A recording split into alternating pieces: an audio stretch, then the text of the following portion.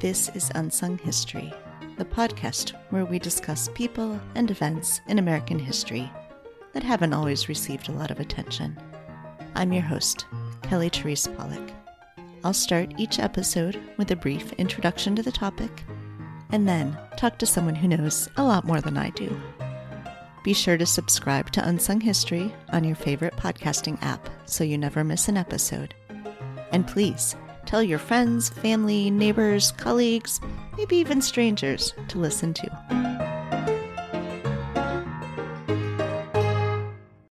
Today's story is about AIDS activism in the African American community. According to the Centers for Disease Control and Prevention, the CDC, in 2018, 13% of the U.S. population was Black and African American. But 42% of the new HIV diagnoses in the U.S. were from Black and African American people. This discrepancy is not new. On June 5th, 1981, the CDC first published an article in its Morbidity and Mortality Weekly Report, MMWR, titled Pneumocystis Pneumonia, Los Angeles, that concluded, the above observations suggest the possibility of a cellular immune dysfunction related to a common exposure that predisposes individuals to opportunistic infections, although the role of CMV infection in the pathogenesis of pneumocytosis remains unknown. The possibility of P. carinii infection must be carefully considered in a differential diagnosis for previously healthy homosexual males with dyspnea and pneumonia. The CDC dates the start of the HIV/AIDS epidemic to this publication, although the virus may have been circulating in the U.S. for a decade or more prior to that. The early identification of HIV/AIDS as a disease of white gay men colored the response to the epidemic. As gay men organized AIDS education and support networks, they built organizations staffed by white volunteers and situated in gay neighborhoods in major urban centers. Because of racism and segregation, many of those gay neighborhoods were largely white, and the education and support campaigns didn't reach the Black and brown communities that were also affected by the disease. In response, African American AIDS activists formed their own organizations from the beginning of the crisis. Rashida Hassan, who now goes by Rashida Abdul Kabar, was a Black Muslim nurse and board vice president for the Philadelphia Community Health Alternatives, PCHA, the parent organization of the Philadelphia AIDS Task Force. During an AIDS vigil in the JFK Plaza in downtown Philadelphia on September 25, 1986, Hassan gave what she would later call her Malcolm X speech, in which she resigned her board position. Hassan had formed her own organization, Blacks Educating Blacks About Sexual Health Issues, Bibashi, to address the needs of the community.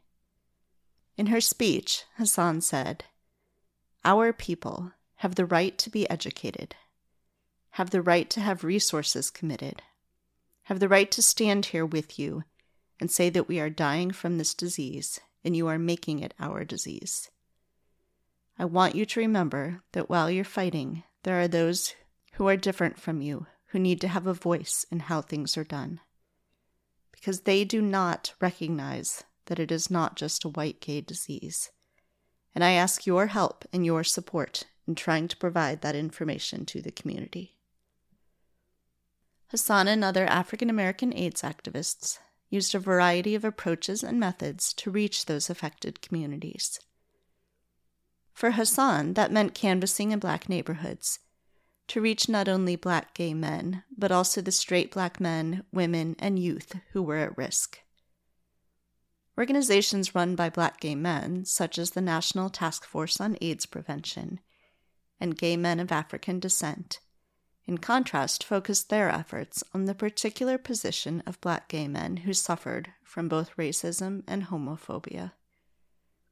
For gay men of African descent, the response to the AIDS crisis included equipping Black gay men with needed self-esteem to reduce the likelihood they would put themselves at risk for HIV through drugs and unprotected sex. Harlem Hospital immunologist Perness Seal, who founded the Balm in Gilead, focused her work on outreach via Black churches. In the first Harlem Week of Prayer, she organized in 1989, 50 churches, synagogues, and mosques participated. Seal worked with African American clergy to confront homophobia and help them incorporate AIDS education into their ministry. The Balm in Gilead then extended the work with Black churches into sub-Saharan Africa, implementing programs in Côte d'Ivoire, Kenya, Nigeria, Zimbabwe, and Tasmania, with the belief that the approach that worked in the U.S. would work well in Africa as well, because of the relationship between Black people and the faith. As these few examples show, African American AIDS activism was diverse and creative from the early days of the pandemic, and it continues today. But it has often been missing from popular media and historical writing about AIDS. To help us understand more about the history of African American AIDS activism, I'm joined now by Dan Royals, Assistant Professor of History at Florida International University, and author of To Make the Wounded Whole, The African American Struggle Against HIV/AIDS, which was recently named a finalist for the 2021 Museum of African American History Stone Book Award. Hi, Dan. Thanks for joining me today. Thanks for having me.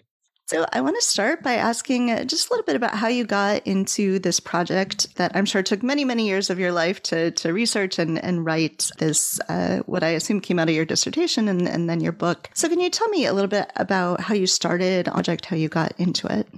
Yeah, so this project did start, or was formerly my dissertation when I was in a PhD program in history at Temple University in Philadelphia. And so that dissertation actually started in a course that I took that was a research seminar on social movements since the 1960s or something like that. And for that class, I had to produce a major research paper. And I wanted to research AIDS activism in Philadelphia because it wasn't something that I thought had really been covered. So I dug into some archives, and one of the stories that I found was this story of a woman named Rashida Hassan at the time. Now she's Rashida Abdul Khabir, and a group that she started called Babashi, which stands for Blacks Educating Blacks About Sexual Health Issues.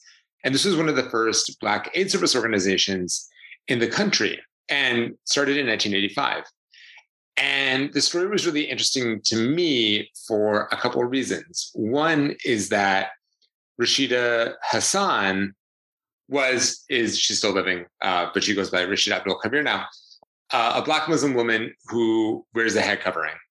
And she started Babashi kind of out of this conflict with a group called Philadelphia Community Health Alternatives, which was an AIDS service organization that started in Philadelphia very early on in the epidemic that was predominantly buying for white gay men. And so Babashi started out of this conflict between basically white gay AIDS activists and Black AIDS activists, gay and straight, in Philadelphia, as they were kind of competing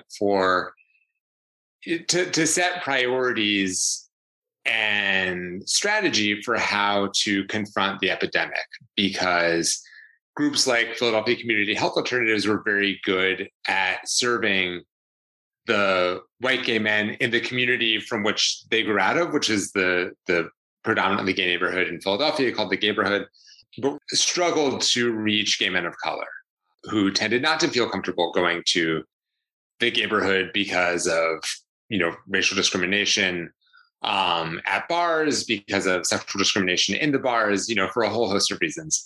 And so this story was really interesting to me because Rashida Hassan really didn't look like kind of what my mental image of an AIDS activist was. And my mental image of an AIDS activist was really shaped by kind of ACT UP New York in the late 80s, early 90s, like kind of young youngish, mostly white gay men wearing jeans and Silence Equals Death t-shirts and Doc Martens. And that's really kind of the story that I expected to find in Philadelphia. And there's that story too, but this story just looks so much different. Rashida Hassan was like such a different figure from this mental image that I had that I hadn't like consciously interrogated yet, right? Like I had it, but I hadn't really thought about why I had that image or, how that image might have been shaped by stories that were available to me. And then there was this really intense conflict within AIDS services in Philadelphia really early on. 85 is, like 4 years into the recognized epidemic. And so there were all these elements of the story that were really fascinating to me and just looked in different ways, very different from the kind of narratives that I was aware of or that I saw kind of in popular culture and also in the historical literature around AIDS and AIDS activism in the United States. I wrote this paper in 2009. So some of the literature, has come along since then. But certainly at the time, I didn't see anything like it in what was being written or what had been written. So I thought, okay, well, here's the story in Philadelphia. I wonder if there are similar stories elsewhere. And of course there were. And so I found some of those. The Babashi story became the kind of kernel of the dissertation and then the book, and is the first chapter in the book. And then there are 6 other chapters that kind of tell other stories that flesh out other facets or other dimensions of what, this larger project of African-American AIDS activism looks like. So I want to talk a little bit about the idea of doing history that is still present. So, it's not very distant history. I think people a lot of time picture historians as being like in dusty archives somewhere, and this is very much, it's recent, much more recent. And many of these organizations still exist. This work continues. It's certainly not done. And you talk in the conclusion a little bit about becoming an activist yourself, sort of in the process, almost sort of a anthropology, in addition to history. So can you talk some about that, what that kind of history looks like, what your sources are, how you sort of tease out things where people are still alive, still acting, doing the kinds of things that you write about? Yeah, I did spend a good amount of time in dusty archives, nevertheless, but there are some real benefits, I think, to doing history like this. I mean, one is that, thankfully, there are folks who are still alive. And, when you're writing about AIDS, like that's not something you can take as a given, even though it's recent history, but there are folks who are still alive who are very generous in sharing their time and their stories with me. And that really gave me like a really critical perspective on the groups, the individuals, the specific topics that I was writing about, in a way that I don't think I could have gotten just from documentary archives. And so that was a really valuable part of just the experience of doing the research. I think, made the book much better than it would have been otherwise. Another kind of, specific, circumstance of doing really recent history is that the archives are coming into being as I was doing research. So, I started this research in 2009. I finished the book in late 2019. And in that time, especially for some of the stories, new collections would come into the archives that I worked in.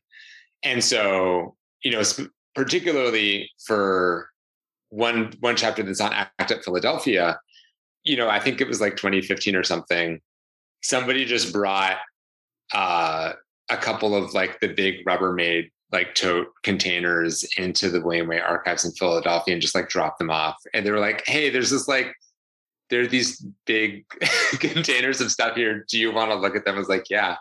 Which meant, going through basically just like somebody had cleared out an office and put it all into containers. And then I'm like going through them. And so, there's going through unprocessed collections versus processed collections is, they're kind of a different animal. they're not organized and not filtered, but really interesting. And then, kind of another function of doing a story in the recent past is that I got to deal with sources that were what we call born digital. So stuff that never, as opposed to, we have a lot of sources now that have been digitized, but started life as material objects or paper objects. There's a lot more sources for some of these stories that, started out as blog posts or email chains, or I'm trying to think of what else, like listservs, message boards, things like that. And so, kind of developing the skills to like find that stuff was really interesting. So I got to kind of, blend together a lot of different kinds of sources, oral sources, documentary sources, born digital sources, to tell this story. And then there was just kind of the issue of, writing history it's not settled yet, or it's not passed yet. Although, it has been a kind of activist slogan in AIDS activism since the late 80s or early 90s that the AIDS crisis is not over, because activists are always kind of pushing up against the process of like forgetting and historical amnesia that I don't know if it's just in this country, seem to be very good at. We've already forgotten that COVID is here, it seems like. So there's that aspect of it too, is like running up against kind of people's sense that, because the epidemic isn't killing people with a relative degree of like social and cultural capital, i.e. white gay men, that it's not killing white gay men as much anymore in the way that it was, say in like 1993, that the epidemic is over. Of course, it's like very much not over. I live in Miami-Dade County, which has one of the, highest rates of new HIV infections in the country. And so we see that, in places all across the US South where we have really weak healthcare infrastructure, so it's definitely not over. And then after 2016, we were in the position of looking at taking a giant step backwards in terms of repealing the Affordable Care Act. That's when I got involved as an activist in some of the direct action to stop repeal of the ACA. And in a way that I was actually like got involved in that and was trained in direct action tactics by some of the people that I had written about, and then was arrested alongside some of the people that I had written about, which is a really kind of interesting full circle moment that I think, it gave me a little bit of perspective on what I had written about, in terms of what it feels like to get arrested, doing civil disobedience, but also gave me a lot of respect, or gave me an increased respect for the organizing work that people had done, because I got a more kind of experiential or embodied sense of what it might mean to sustain that kind of organizing over a period of time, because it's really tiring. It's like really, really tiring. And, it's amazing that some of the folks that I wrote about in the book have been doing that work for decades. It just gave me another layer of like awe and respect for the folks in the book. Yeah. So you were talking at the beginning about how when you started the initial paper, the research paper that led into this, how you had this vision of sort of who was affected by HIV/AIDS.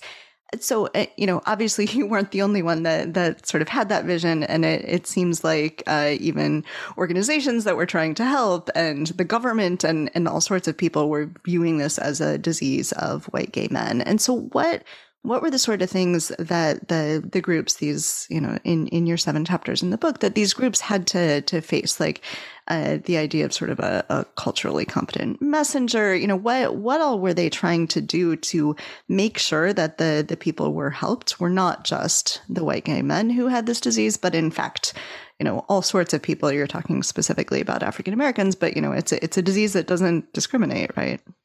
Right. Yeah, I mean, culturally competent programs, messaging is a big part of it. So, delivering messages about HIV in language, or, using, kind of meanings that have traction in communities that you're trying to reach, and making sure to use messengers that have purchase in those communities, was a big part of it.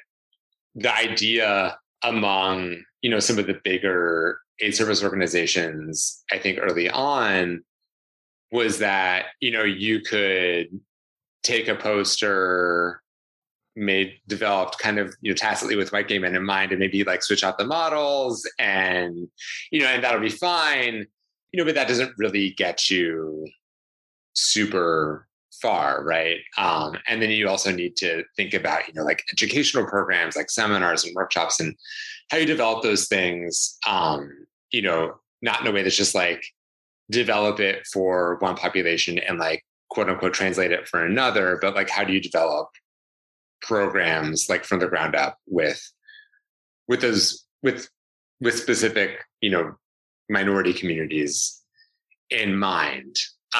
There's also a significant effort among some of these groups, especially to not just treat HIV as a biomedical problem, right? Not just like, okay, like, promote condoms, promote treatment when we have it, safe sex, and maybe, maybe needles, needle exchange, and that'll take care of it. But to really look at the constellation of factors in a person's life or in a community that make people vulnerable to HIV. So things like housing insecurity, things like overall healthcare access, food insecurity, mass incarceration, to look at a kind of bigger or more holistic picture of people's vulnerability, and to not just address HIV, but like address HIV in the context of those things. So there are some folks in the book with strong connections to, the work of decarceration or prison abolition, to housing justice, to this much wider set of social justice issues, because, like we can think of HIV as a disease. We can also think of HIV as the symptom of a disease, and the disease is inequity. So like we could cure HIV tomorrow. It would not solve the bigger problem. The bigger problem is inequity. And, if we were able to cure HIV tomorrow, we would just see the same kinds of health inequities crop up in the current pandemic or the next pandemic, right? I mean, like we saw the same kind of thing that we have seen with HIV come up again with COVID. Like who is getting sick and dying of COVID? It is disproportionately people who are vulnerable in at least one way, because of their race, because of their, citizenship status, because of job insecurity, because of housing insecurity. Like all these things impact people's vulnerability to epidemic disease. And so we need to take care of, those bigger things, which is a bigger project, but a more important project because of it. I was struck as I was reading your book about the importance of religion. So, I sort of know in the abstract that the Black church is really important to a lot of Black communities, but the idea that you have to think about religion and the religious aspects in order to reach African Americans who are affected by HIV/AIDS. It was like a mental leap that I didn't make even when I sort of started reading. And he talks some about that. The religion, several of the groups are very explicitly religious and use religion, and even the ones that aren't explicitly religious know that they have to reach the churches. So can you sort of talk about that aspect and the importance of that in the story? Yeah, I think there's two. When we're talking about specifically about the Black church, by which I mean kind of Black Christian faith institutions. When we're talking about the Black church and HIV/AIDS, I think there's at least two kind of key things that are important here. One is reducing stigma within the church around HIV and along with that, queer sexuality. And so as I talk about it in the book, that can mean same-sex desire. That can also mean, other kind of stigmatized sexualities like single motherhood. It's kind of all those things that, if you take a kind of hardline view, contravene biblical teaching. But reducing the stigma around those things within the church so that people do not feel stigmatized because of those things, because we know that stigma is really damaging. It's damaging kind of at an individual level, like internalizing the stigma is really just, kind of destructive to your mind and body, but also it affects, it makes people less willing to have the kind of conversations that they need around sexual health and sexual history in order to keep themselves and each other, safe. So that's one thing. And then the other thing is that, what some of these groups do, and the group in particular that I read about is the Balm in Gilead, is to work with churches to not only reduce stigma, but to make them into avenues for the delivery of, accurate information about HIV and AIDS and, HIV prevention, AIDS treatment and things like that. So it's kind of, you want to like reduce the stigma so that, so people aren't living with the burden of HIV stigma, and that's not being reinforced by an institution that is as powerful as the Black church, but then also leveraging the power of the church to deliver accurate information. It's like reducing it's like a harm reduction on one side, and then doing the positive work of information delivery on the other side. That's like the Black church part of it. I also read about the Nation of Islam in the book, which is a whole different kind of thing. And it was one of the stories that was like the most surprising for me to find in doing this research. I did not expect in the beginning to write about the Nation of Islam, but I started writing about conspiracy theories around HIV and AIDS within Black communities, because kind of belief in conspiracy theories is more prevalent around HIV and AIDS is more prevalent in Black communities than in other groups. And also, we know, is linked to, people not taking, their HIV medication, which has all kinds of negative health effects. Maybe like bears less explanation now than it did when I wrote the chapter, right? But in doing research on conspiracy thinking, I found this story of a drug that was purportedly developed in Kenya in the late 80s. It was just like a miracle cure for AIDS, like literally was promoted as like something that could cure people of AIDS. And it wasn't really taken seriously by, the WHO, the World Health Organization, or by the mainstream media, but then was picked up by Black newspapers in the United States as this, news story that was being allegedly, like ignored by the mainstream press because it was out of Kenya and, it's out of Africa and like nothing good is supposed to come out of Africa. But also because the prevailing theory, which has since been confirmed by genetic research, was that HIV had come from Africa, had like emerged, from like the Congo River Delta region of Africa, and that theory was one that African Americans found very stigmatizing, right? So the Nation of Islam ended up acquiring the US distribution rights for this drug called Kemron. It was called Kemron because it was like based on the name of the hospital, which is like Kenyan Medical Research Institute.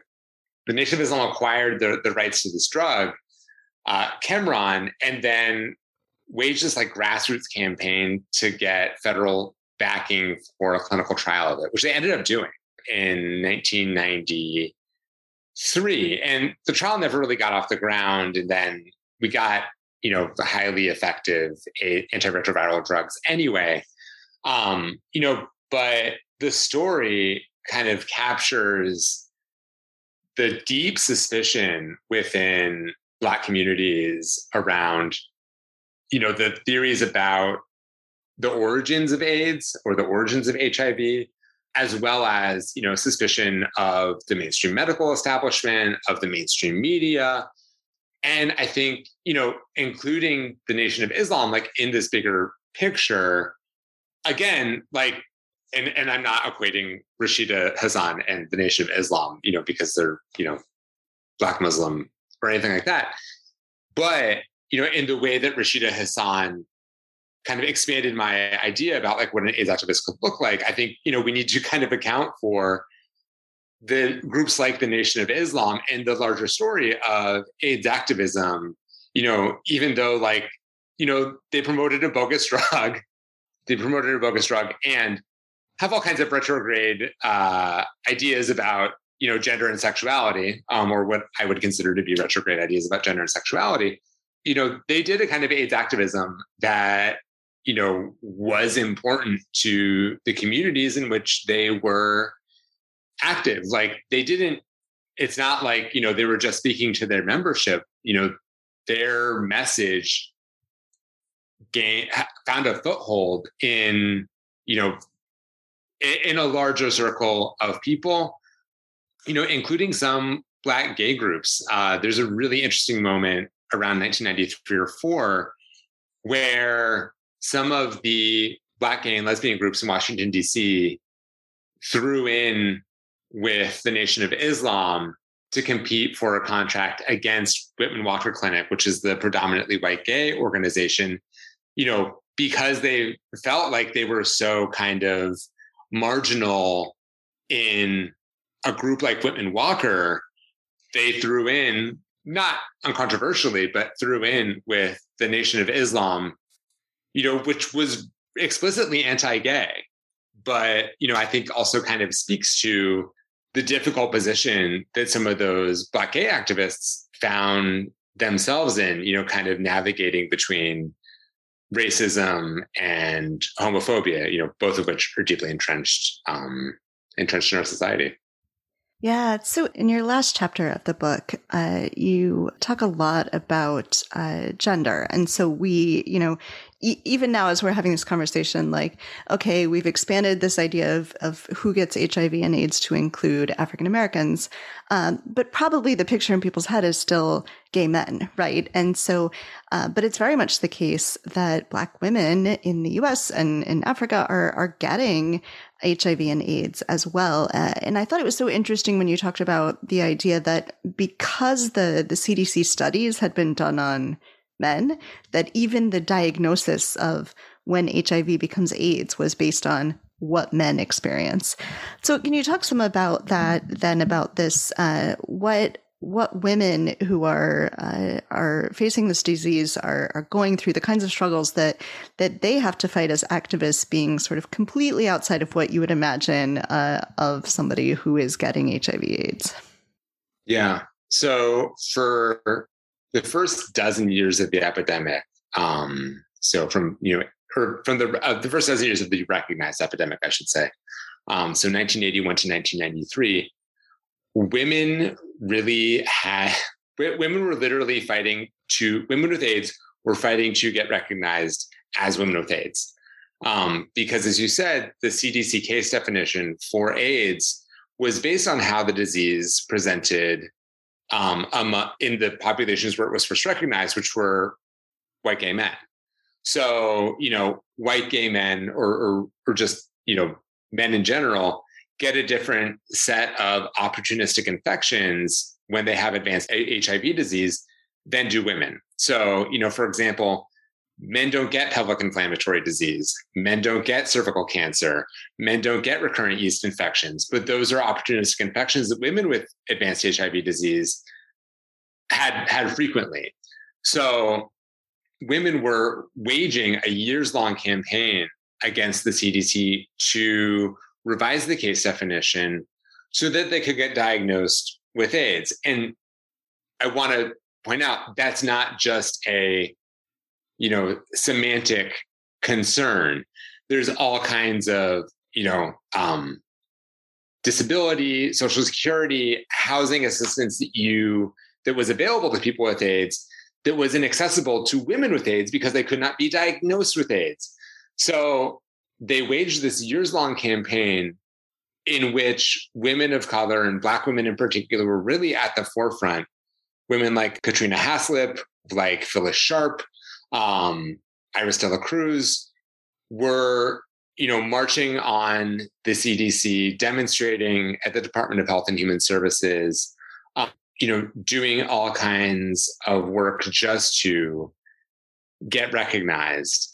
And some of the activists who were involved in that work, the one that I write about in this chapter in particular is a woman named Daison Dixon Diallo, she's one of those who's been in the fight for decades.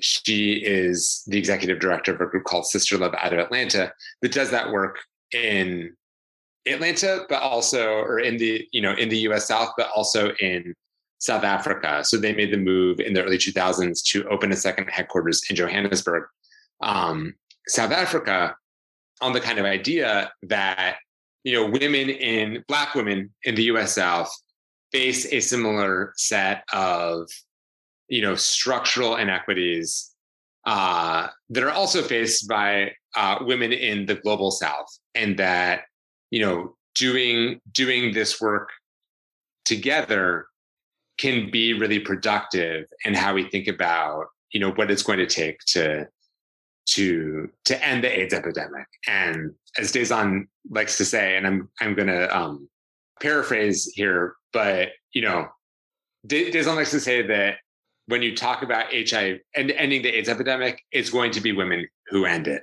And I think there's a lot of truth in that. Yeah. So you, of course, wrote this book pre-COVID. It was published once the COVID epidemic was raging already, but, it was written ahead of that. And so you have, in this conversation, made explicit connections to COVID. But what you connect it to in the book is the climate crisis, which, of course, is also very much upon us right now as we speak. So can you talk some about that? And that'll be sort of my last question. What sorts of lessons we learn? And of course, as we've said, the AIDS epidemic is not over either. But, what sorts of lessons we learn from these activists about, who is affected by the climate crisis, what sort of work to do to solve, if we can solve the climate crisis, and of course you're in South Florida, as you mentioned. And so, this has got to be very top of mind to you at all times. Yeah. all of these things are all raging here in South Florida. In terms of lessons, what we see very clearly in both in HIV, in the climate crisis, and in COVID is that the people who are, the most marginalized or the most disempowered, the most disenfranchised are affected by disasters the most. And, that's whether we're talking about hurricanes, flooding, HIV, COVID, whatever, the most vulnerable are the most vulnerable. And so, when you're talking about people who are poor or immigrant or Black or women, and especially when you start talking about the intersection of those vulnerabilities, things can get very bad for people very quickly. So, we know kind of off top who is going to be the most affected, who is the most affected now by these disasters, who's going to be the most affected in the future. So, we really need to focus our energy on reducing the vulnerability of those communities. And that means making our society less unequal. And, which probably sounds like a utopian or maybe unrealistic project, but, I don't want it to be. We know who's going to be the most affected.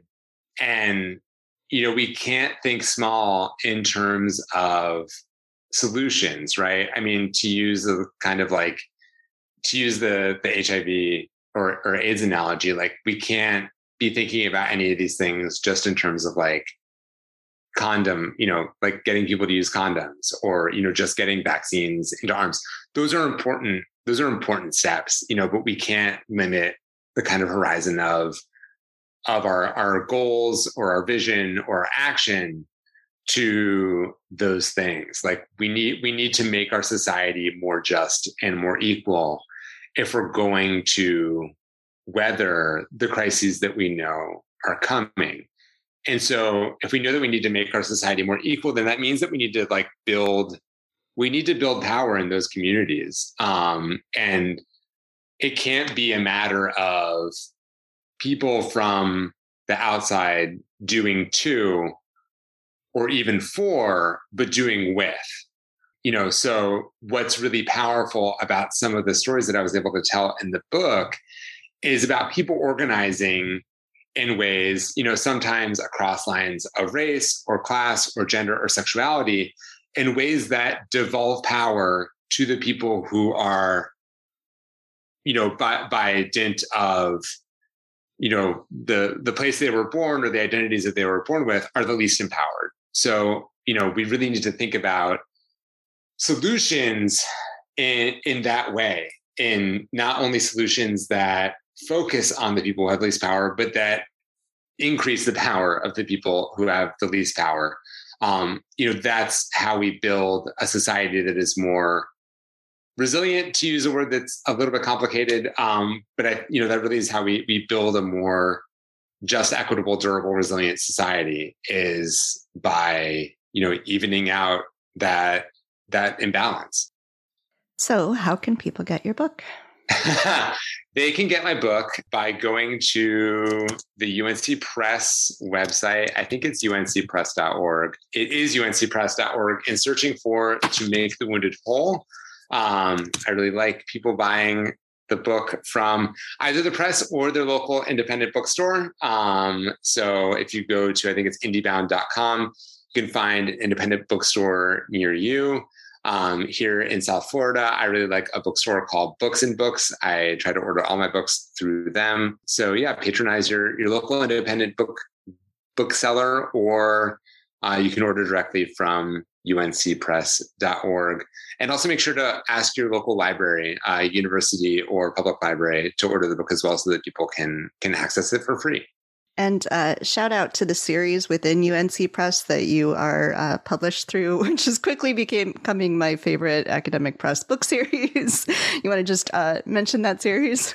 Yeah, the Justice, Power, and Politics series is edited by Heather Thompson and Rhonda Williams, and is a fantastic series within UNC Press's offerings. They publish some really good work on the fight against mass incarceration, all kinds of, like, if you're interested in activists, social justice, history, this is a great series to check out. And it's one that I'm really, really just honored to be part of, to be published alongside some of the other folks in the series is really an honor. So I'm glad to be part of it.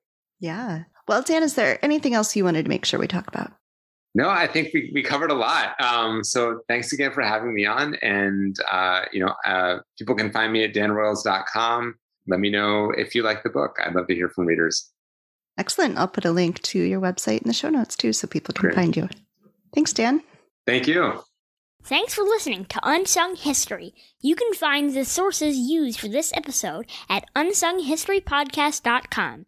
To the best of our knowledge, all audio and images used by Unsung History are in the public domain or are used with permission. You can find us on Twitter or Instagram at unsung__history or on Facebook at Unsung History Podcast. To contact us with questions or episode suggestions, please email kelly@unsunghistorypodcast.com. If you enjoyed this podcast, please rate and review and tell your friends. MSW